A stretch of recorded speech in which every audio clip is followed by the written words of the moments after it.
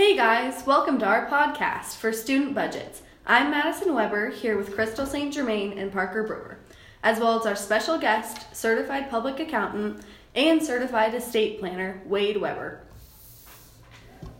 We're just going to ask you a few questions about student budgets. So our first question is, how much money students should be saving for college while in high school? Well, I think that question really depends on each individual's situation and the expenses that they are incurring while they're in high school.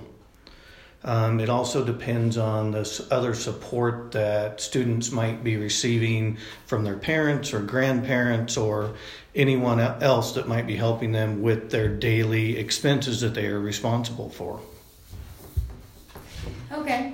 And what percent of paycheck should be put towards saving for college if you have a job as a student?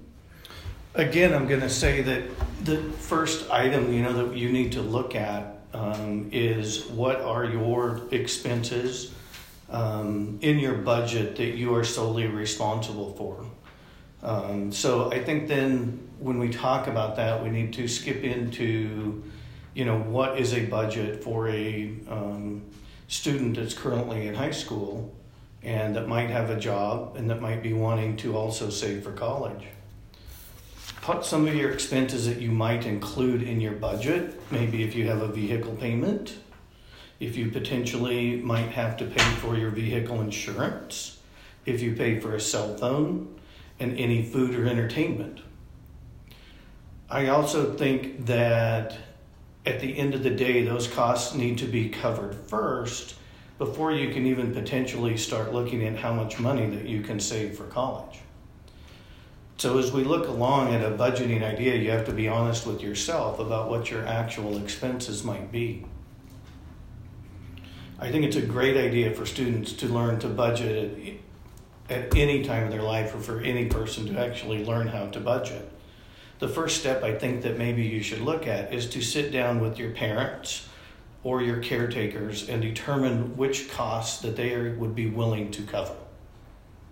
So you start out with your budget of your vehicles, all your other expenses, sit down with your parents or your caretakers, determine how much they will help you cover, then that will give you the net amount that you need to come up with.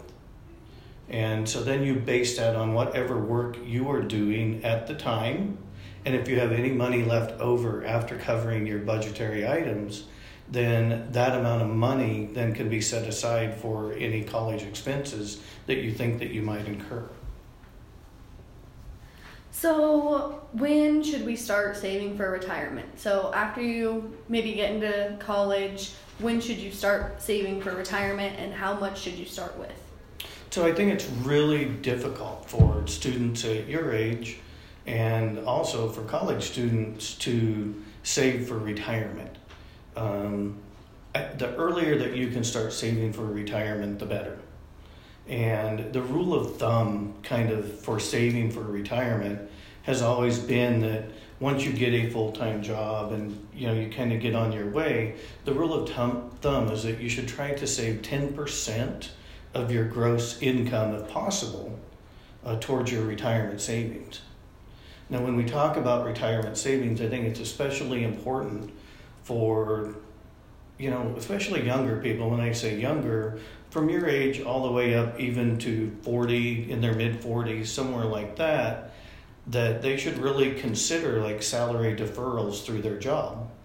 And their salary deferrals through their job, in my opinion, should probably be in the form of a Roth IRA.